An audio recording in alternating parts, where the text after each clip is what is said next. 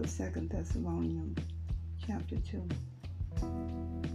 Now concerning the coming of our Lord Jesus Christ, and our being gathered together to him, we ask you, brothers, not to be quickly shaken in mind or alarmed, either by a spirit or a spoken word, or a letter seeming to be from us, to the effect that the day of the Lord has come.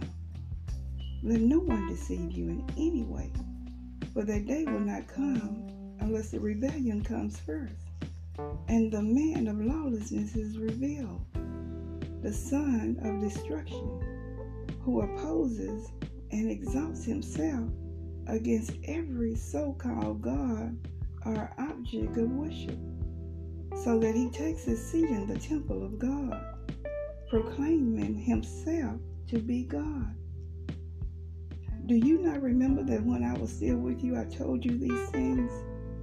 And you know what is restraining him now, so that he may be revealed in his time. For the mystery of lawlessness is already at work. Only he who now restrains it will do so until he is out of the way.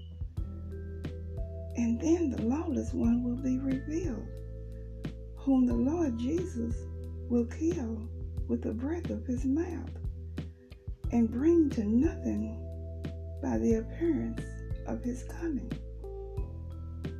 The coming of the lawless one is by the activity of Satan, with all power and false signs and wonders, and with all wicked deception for those who are perishing, because they refuse to love the truth and so be saved.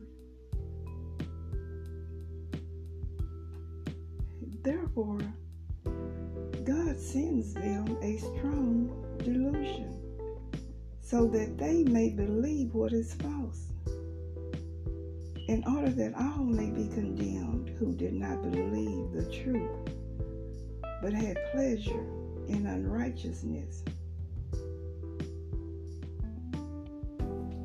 But we ought always to give thanks to God for you, brothers, beloved by the Lord, because God chose you as the first fruits to be saved through sanctification by the Spirit and belief in the truth.